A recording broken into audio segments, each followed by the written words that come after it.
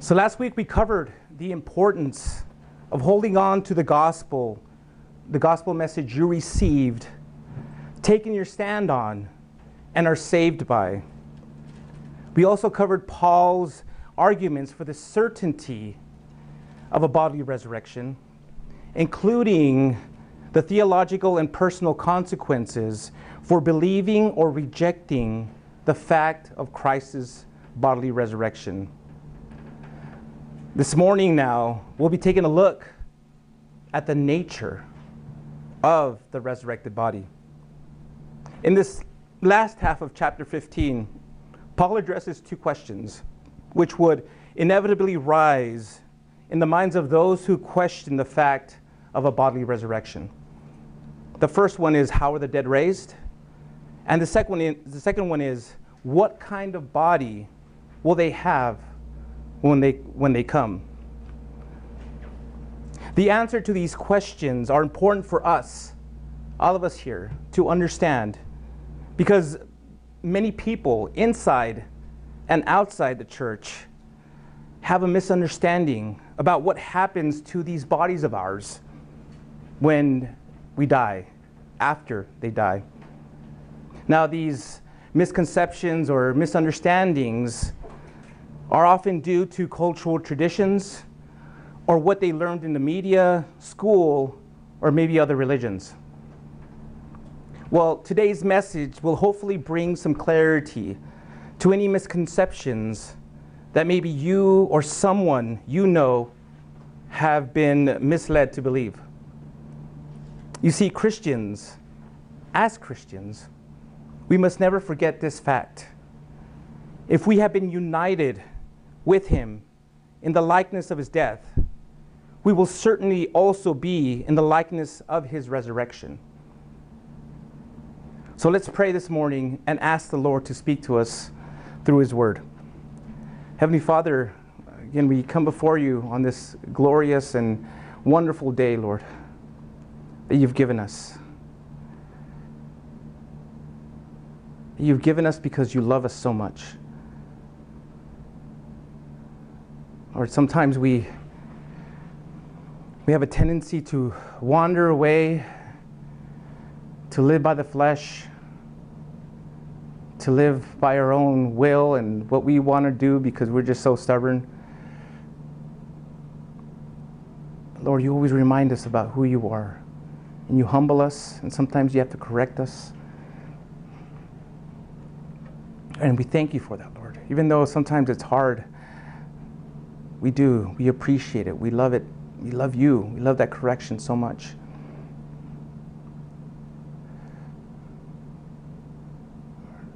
Right now, I just pray for this morning as we get into your word, Lord, fill us with your wisdom. Fill us with your love. May every single word from these pages be ingrained into our heart, into our minds, Lord. May we look upon this passage and see and understand the future hope, the glory that awaits us. Let us be strengthened and encouraged again by what you're going to say here, Lord. Bless everyone here. Fill them all with the Holy Spirit now. I pray this in Jesus' name. Amen. All right, so we left off last week in 1 Corinthians chapter 15, verse 34, and this morning we'll be picking up in verse 35. 1 Corinthians chapter 15, verse 35.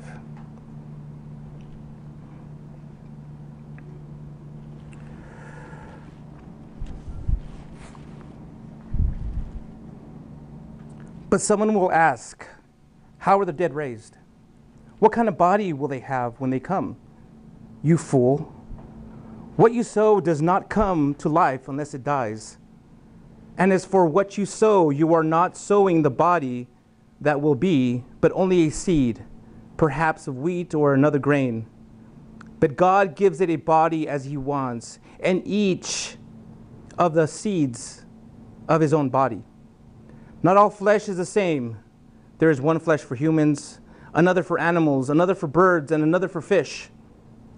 There are heavenly bodies and earthly bodies, but the splendor of the heavenly bodies is different from the earthly ones. There is a splendor of the sun, another of the moon, and another of the stars. In fact, one star difference from another star in splendor. And I'll stop there for a minute. In these verses, Paul answers the first question: how are the dead raised? By providing analogies from the created world to describe the resurrected body. Paul begins by using an analogy of a seed and a plant to illustrate the resurrected body. We've all learned in school that a seed must fall into the ground and die before the plant can come forth. Now, over time, on that very spot, new life emerges, totally different in appearance from the seed. And yet, somehow, the mature plant remains the same living entity. Well, a similar process occurs with the believer, with the believer's natural body and resurrection body. Paul's sharp rebuke in verse 36 leads us to believe that maybe some of the Corinthians had some false assumptions about the resurrection. Now, here are just a few that I think people to this day still believe or have some form, or they believe in this in one form or another. They believe that the natural body of the believer remains buried and received a second body later on. Maybe others believe that the body would rise like the zombies we've often seen on TV and on movies. Also, maybe others believe that at the resurrection, believers would be reconstructed and returned to our old bodies.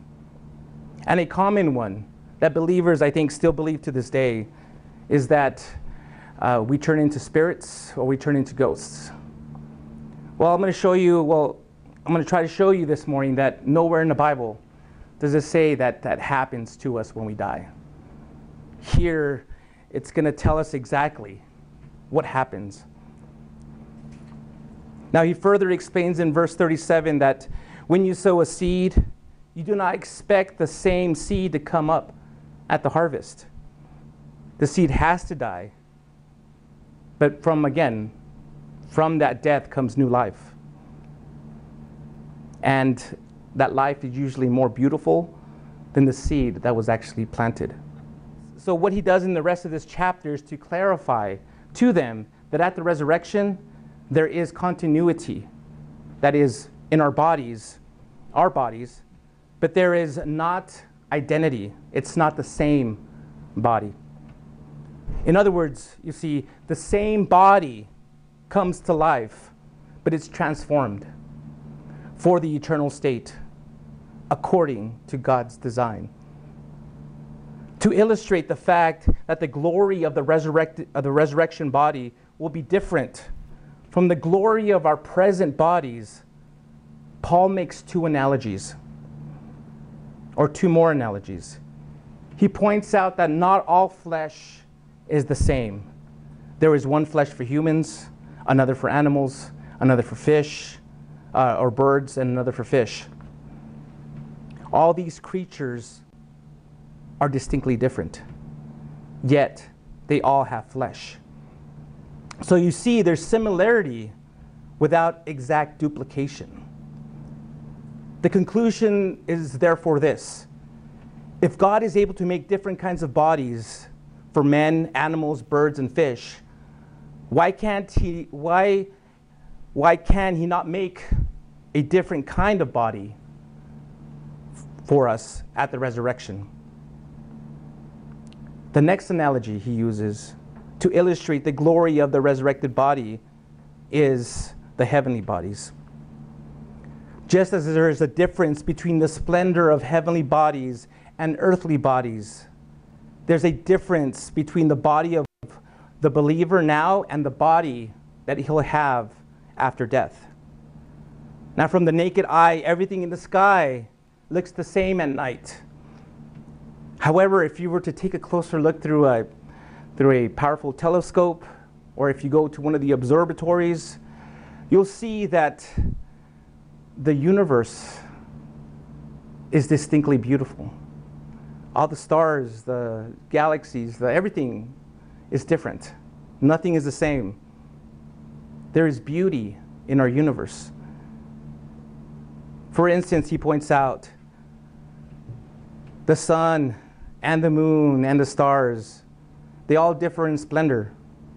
In fact, he points out again, one star differs from another star in splendor. Paul here is emphasizing that the splendor of the resurrection body will be different from the splendor of the body which we have here on earth at the present time. While our present bodies are adapted for the environment of time and earth, our resurrected bodies are adapted for the environment of eternity and heaven. Now, I think from what we read so far and from other passages of what scriptures say, we can clearly see that each believer will be distinct yet recognizable throughout all eternity in our glorified bodies. You see, although we all will resemble the Lord Jesus morally, that is, freedom from sin, I don't believe we shall all look like the Lord physically. According to other Bible passages, I believe we'll be able to recognize not just Jesus himself, but everyone we've ever known and everyone we've ever loved.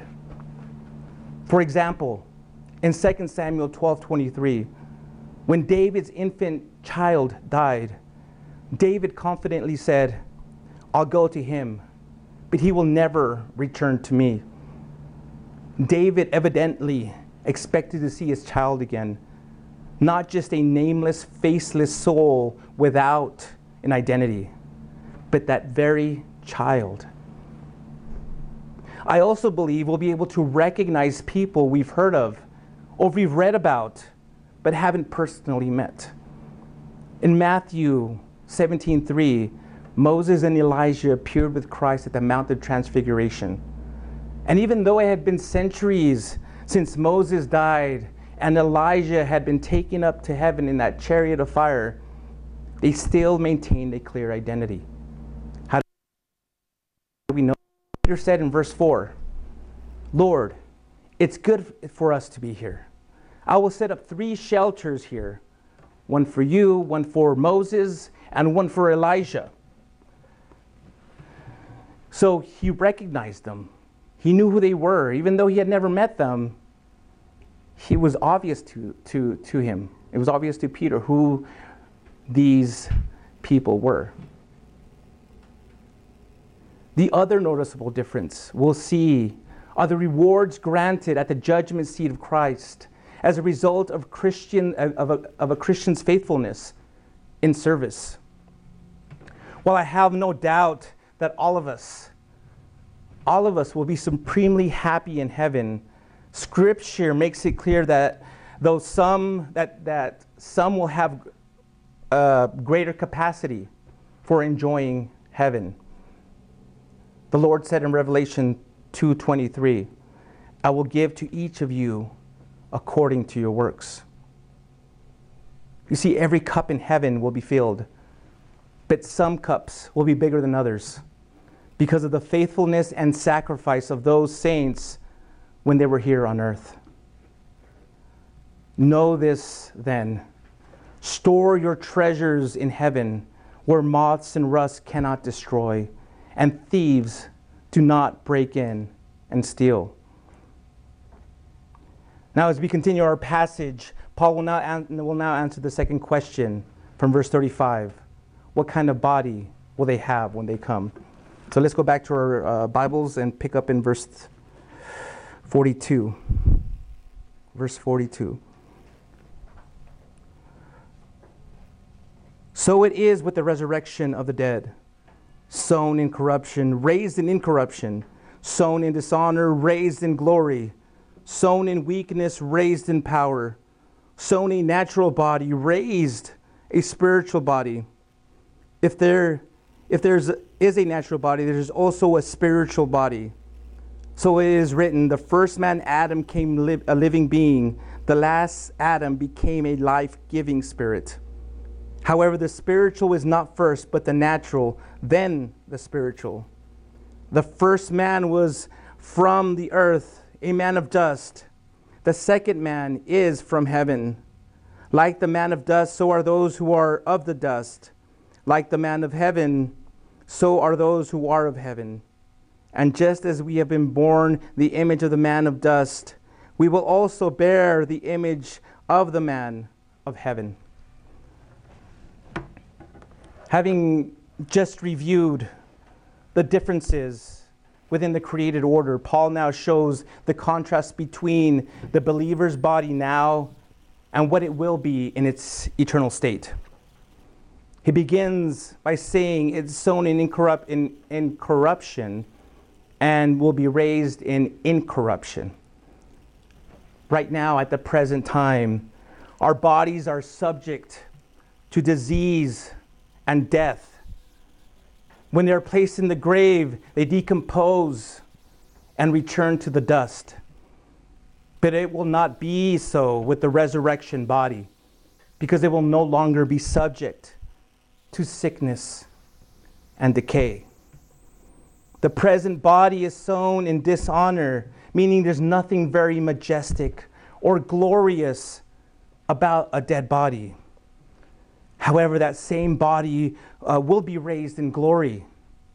It will be free. Now, I talked about this a little last week, but it will be free from wrinkles, scars, marks of age. It will be free from being overweight and ultimately any traces of sin.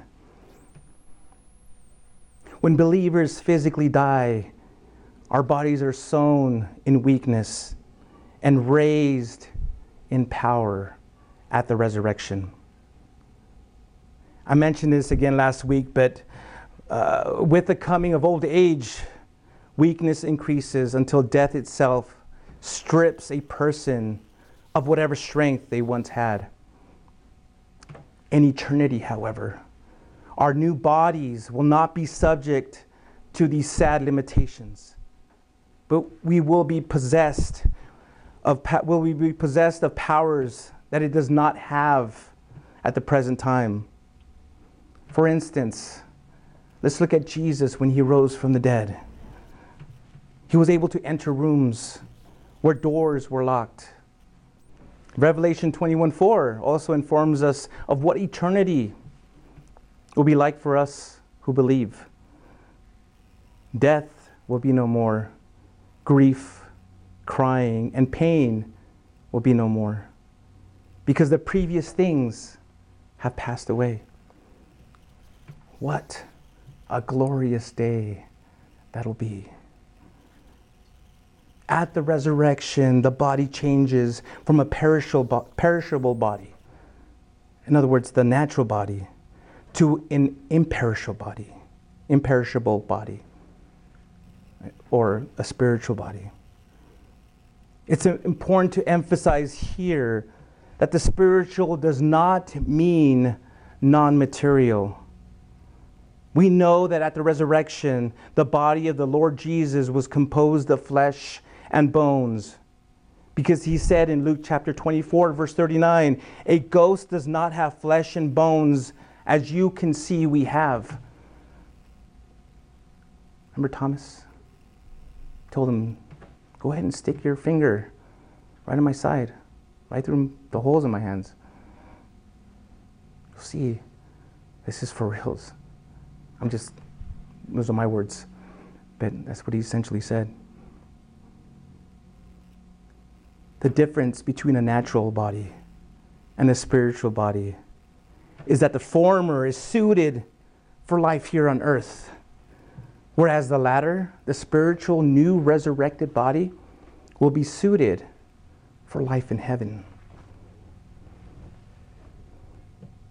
Paul then says in verse 45, so it is written, the first man, Adam, became a living being.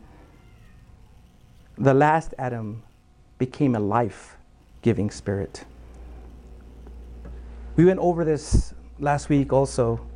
But here again, the first Adam is contrasted with the Lord Jesus Christ.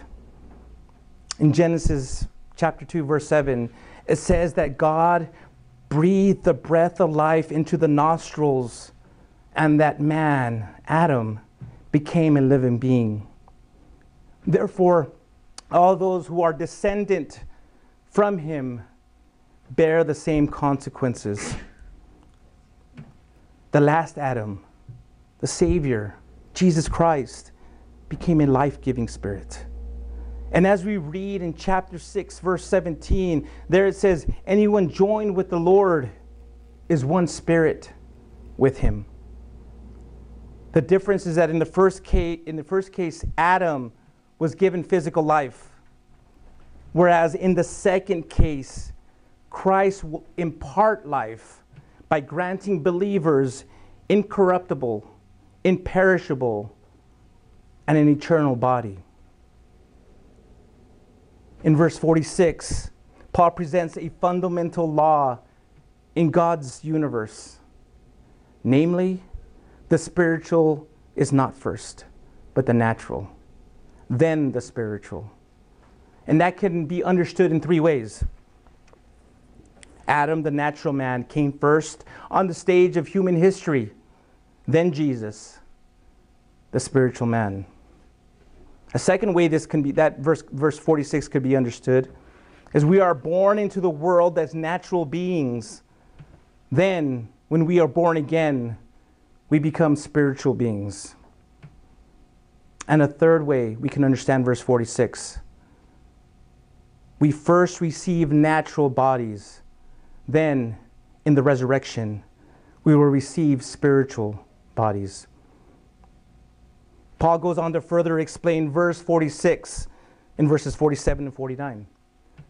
Adam came first, was created from earth, had life suited only for the natural realm, and his body returned to earth from which it was fashioned. From this first perfect man, we've been given the same kind of body that will eventually return to the earth as well. But Christ came after Adam, and in his resurrection had a body designed by and suited for heaven. Therefore, Jesus, the second perfect man, can give us another kind of body. You see, all of us, every single one of us, were born into the image of the first Adam. And those who put their trust in the last Adam, which is Jesus Christ, will also bear his resurrection image. From the first Adam, we were all made of dust. But from the last Adam, we can all be made of heaven. So if you're a born-again believer, if you've trusted and surrendered your life to Jesus Christ, and the Holy Spirit is living in you, this is the promise. We will also bear the image of the man in heaven. Philippians 3:21 repeats Paul's theme. He will transform the body of our humble condition into the likeness of his glorious body by the power that enables him to subject everything to himself. Man, again, let me repeat that the phrase I said before. What a glorious day. New bodies made exact just to live in eternity, to live in heaven. Now, in this last section we're about to read, Paul further unpacks the need for a bodily transformation. So again, let's pick up where we left off. If you have your Bibles open, we'll be in verse 50. Verse 50 of 1 Corinthians chapter 15. What I'm saying, brothers and sisters, is this. Flesh and blood cannot inherit the kingdom of God, nor can corruption inherit incorruption. Listen, I'm telling you a mystery. We will not all fall asleep, but we will all be changed. In a moment, in the twinkling of an eye, at the last trumpet. For the trumpet will sound, and the dead will be raised incorruptible, and we will be changed. For this corruptible body must be clothed with incorruptibility, and this mortal body must be clothed with immortality. When this corruptible body is clothed with incorruptibility, and this mortal body is clothed with immortality, then the saying that is written will take place. Death has been swallowed up in victory. Where, death, is your victory? Where, death, is your sting? The sting of death is sin, and the power of sin is the law. But thanks be to God who gives us the victory through our Lord Jesus Christ. Therefore, my brothers and sisters, be steadfast, immovable, always excelling in the Lord's work, because you know that your labor in the Lord is not in vain. Paul now turns to the subject of the transformation that will take place in the bodies of believers, both living and dead, at the time of the Lord's return. He immediately points out that flesh and blood cannot inherit the kingdom of God, nor can corruption inherit incorruption.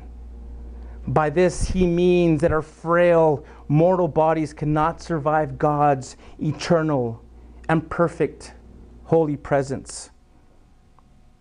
In other words, these bodies of ours, which again are subject to disease, decay, and decomposition, are not suited right now, are not made for heaven, are not suited for a life in a state where there is no corruption. This raises the problem, then, of how the bodies of living believers can be suited for life in heaven. The answer is in the form of a mystery, which, if you remember a few weeks ago I mentioned it, but which is a truth previously unknown, but is now revealed by God to the apostles and made known through them to us.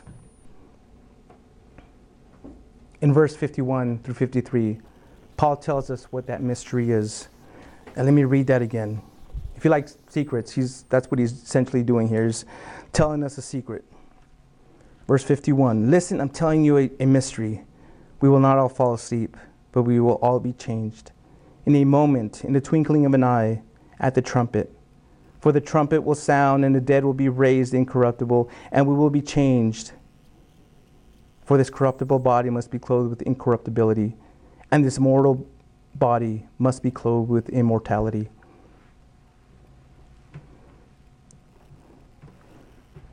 His point is this: not all Christians will experience death, since some will be made alive, or some will be alive when he comes back. But all will undergo a miraculous transformation necessary to give them their glorified bodies. Let me explain. This change, this transformation will happen instantly, in the twinkling of an eye, at the last trumpet. Now, the last trumpet here does not mean the same trumpet that marks the end of the world, or even the last trumpet that the last trumpet mentioned in Revelation. Rather, it refers to the trumpet of God mentioned in 1 Thessalonians chapter 4, verses 6 through 7, which says, "For the Lord himself will descend from heaven with a shout, with the archangel's voice, and with the trumpet of God. And the dead in Christ will rise first. Then we who are still alive, who are left, will be caught up together with them in the clouds to meet the Lord in the air. And so we will always be with the Lord." This remarkable, instant gathering of Christians, both the dead ones and the living ones, unto Jesus into the clouds, has been called the rapture, after the Latin word for that word that's in there, caught up. there will come a day in God's eternal plan. He gives those dead in the Lord their resurrected bodies, and then in an instant, he gathers his people to meet Jesus in the air. All the redeemed on earth at that time will rise up to meet the Lord in the clouds and will receive their resurrected bodies. H.A. Ironside says that the last trumpet was a figure of speech that came from Roman military. When they broke camp, the first trumpet meant strike the tents and prepare to leave. The second trumpet meant fall into line. And the third and last trumpet meant march away. The last trumpet, therefore, describes the Christians' marching orders at the rapture of the church. When this trumpet sounds, the dead will be raised incorruptible and will be changed. For this corruptible body must be clothed with incorruptibility, and this mortal body must be clothed with immortality. This reiterates the fact that every Christian who has died will obtain their new incorruptible bodies, and we will also be changed into our new ones. And we will finally be clothed and ready to be with God for all of eternity. So you see, if we are to live forever in the kingdom of God, the resurrection is a must for our eternal destiny. It needs to be. The resurrection has to happen. He then explains in verse 54 and 55 that when all this has happened, then the way will be paved for the events of verses 24 through 28 to unfold. The New Living Translation puts 54 like this. Then, when our dying bodies have been transformed into bodies that will never die, the scripture will be fulfilled, that death is swallowed up in victory. Now that scripture, Paul takes that scripture from Isaiah 25, chapter 25, verse 8. So you see the climax of this series of events for believers is the destruction of death itself. Sigmund Freud, the founder of psychiatry, wrote, "And finally there's the painful riddle of death, for which no remedy at all has been found, nor probably ever will be." And he was saying that for centuries, since mankind can remember, that's been the question: what is going to happen to us when we die? How will we be raised up? Is there life after death? What's going to happen? Well, he didn't look close enough. He didn't dig deeper, because the answer would have been right in front of him in this book. The thing is, when Jesus rose from the dead, he solved the riddle of death that eluded every philosopher and every religious scholar tried to solve. He rose from the dead, and that was it. That was the answer. We will rise again. Believers will rise again physically. Therefore, as a Christian, you have victory in death and over death. Why? Because of the victory of Jesus Christ in his own resurrection. Jesus said in John 14:19, "Because I live, you will live too." Now, in addition to quoting Isaiah 25:8, Paul also quotes from Hosea 13:14, "Where death is your victory? Where death is your sting?" I see this verse as a taunt song, which we as believers will sing when we rise to meet the Lord in the air. We will be mocking death because it has been defeated and has lost its sting. No longer will we ever be terrorized by death, because our sins have been forgiven, and we will be able to stand now before God innocent and completely justified. Well, just like he did in Romans chapter 6 through 8, Paul goes on to recall in verse 56 that the sin is the primary culprit that has led to both physical and spiritual death. The law, however, apart from pointing people to Christ, serves only to promote sin and ultimately condemns the unrepentant sinner. It has been well said that if there were no sin, there would be no death. And if there were no law, there would be no condemnation. But, he goes on to say in the following verse, thanks be to God that this deadly sequence has been interrupted. How? By the victory over death. God gives us through the death and resurrection of our Lord Jesus Christ. And finally, in the final verse, Paul concludes with an appeal in light of the resurrection.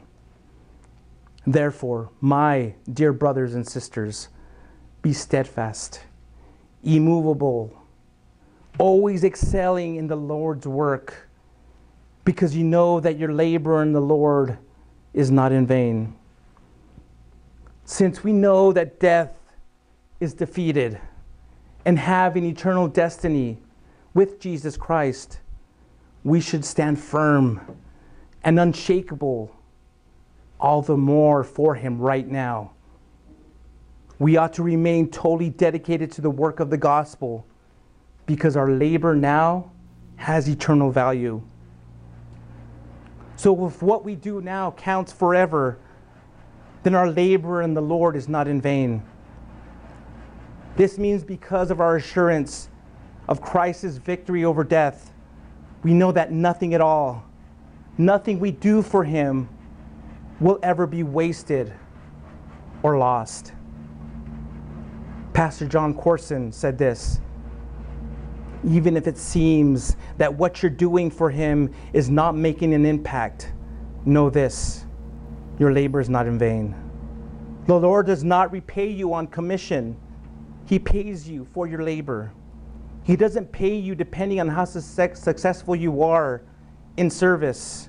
He pays you by the hour. Just be faithful to do what he's called you to do and leave the results to him. So therefore, if your labor in the Lord is not in vain, you ought to remain unshakably firm and seek to always go above and beyond the work that you do.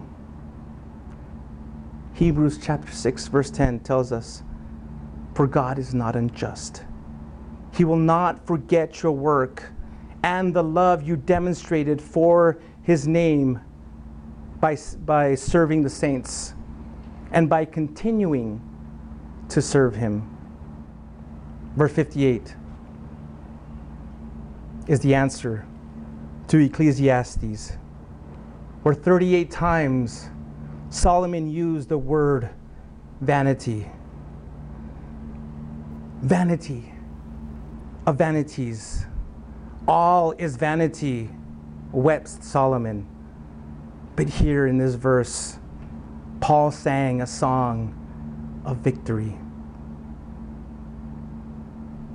So this morning, as you can see, we went over a believer's resurrected body, the need for the resurrection, and the victory resulting from the resurrection. So as I begin to wrap up here, my question is this: will you be part of God's harvest at the resurrection? When Christ comes to gather his people, regardless of whether you're alive or you're dead, will you be clothed with incorruptibility and immortality at that first resurrection. Jesus said in chapter 5, verse 24, "Truly, I tell you, anyone who hears my word and believes him who sent me has eternal life and will not come under judgment, but has passed from death to life. Or will you die in the mortal, perishable, and corruptible state that you currently live in that, or of that first man, Adam?" Revelation chapter 20 says about those who've died and are raised at the second resurrection, "I also saw the dead, the great and the small, standing before the throne, and books were opened. Another book was opened, which is the book of life. And the dead were judged according to their works, by what was written in the books. And anyone whose name was not found written in the book of life was thrown into the lake of fire. This lake of fire is the second death, the last and ultimate death." When Jesus Christ rose from the grave, not only did he prove he was God, but also showed all of us who believe in him that we can face death with confidence. We don't have to fear death. I mentioned that last week also. Something wonderful is awaiting us.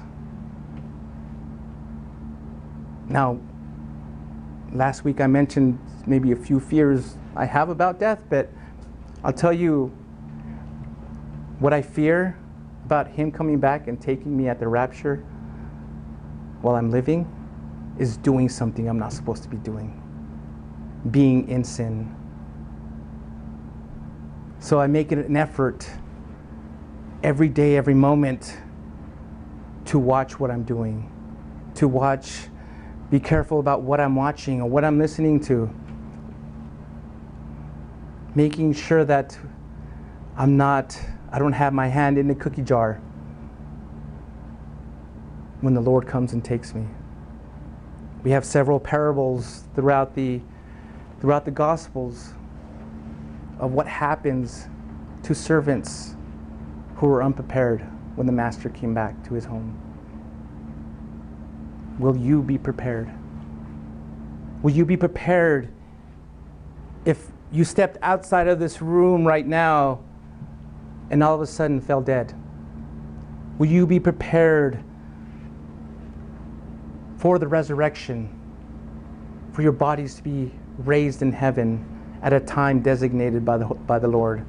And will you be prepared in the twinkling of an eye, it says, for the Lord to come and take you home? And if you're not, I'll give you an opportunity in a bit to do that. But I am going to end with this quote by Lewis Johnson. And he said this: "The resurrection is God's amen to Christ's statement, 'It is finished.'"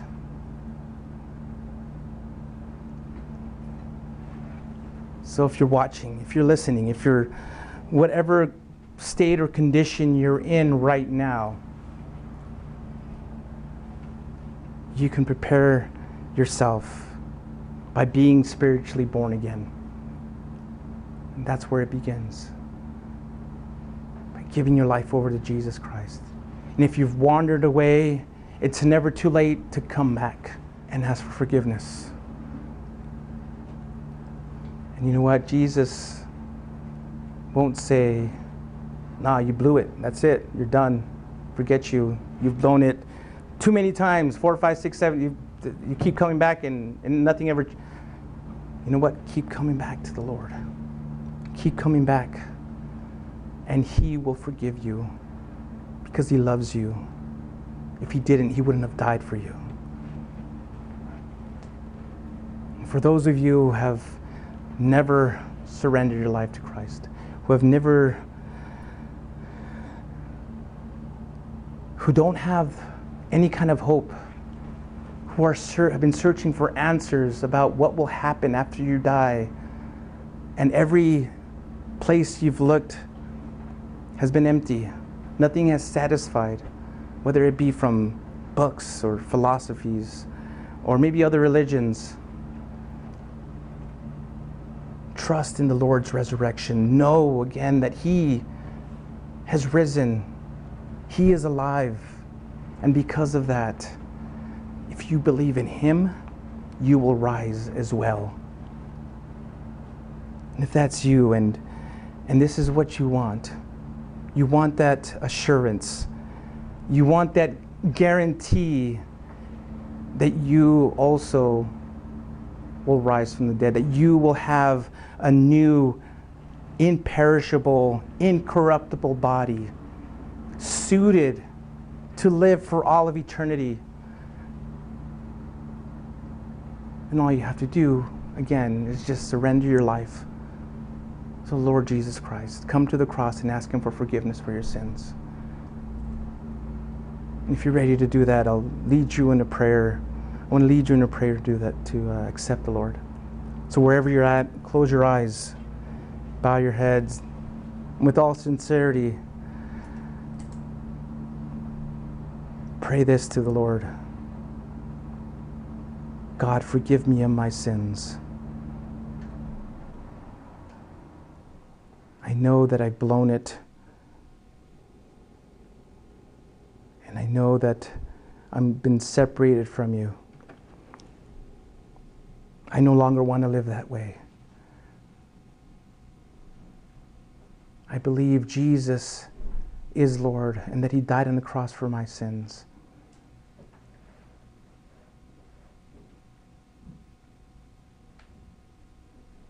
And so I give my life to Him.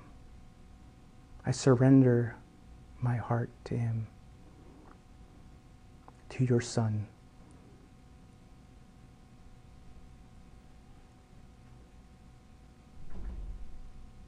I receive your forgiveness, Lord. Take it by faith. Fill me now with your Holy Spirit. Make me new,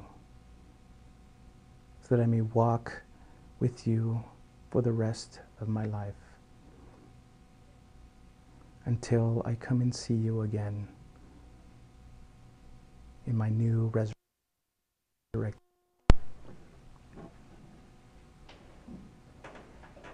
Pray this in Jesus' name. Amen. If you've prayed that, let somebody know, whether here, call us, or find a church you can go to, or talk to a Christian you may know.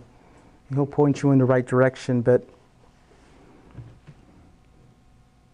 if you prayed that, God has forgiven you of your sins. If you sincerely and honestly prayed that, then your sins are forgiven and He's made you new. And for all of us that are here, again, there's hope. Looking forward to that day when I will see all of you in heaven and be able to give you the biggest hug that maybe I've never been able to give you, where it's just, when I give my hugs, they are full of love, but this will be like full love, like full on love, And it's going to be so great on that day. Don't lose that hope. Don't let anyone ever tell you that, or try to fool you or convince you of something else. This is, it's coming soon. I know this has been said for centuries, but all you got to do is look at the events, pay attention to what's going on in the world around us, and you'll see time is ticking. Don't be caught with your hand in the cookie jar. Whatever that means for you. Be ready, be prepared for your new glorious body. Let's pray. Lord God, thank you for sending your Son to die.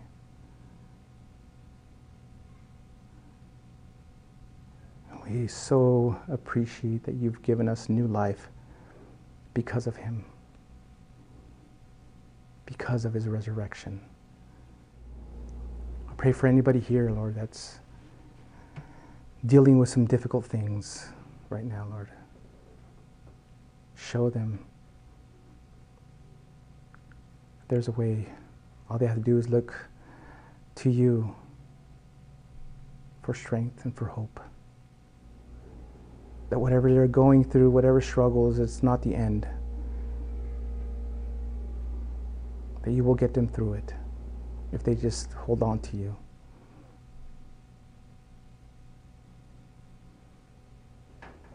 Give us the peace that we're looking for.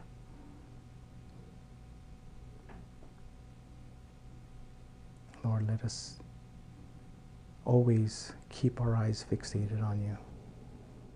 We pray all this in Jesus' name. Amen.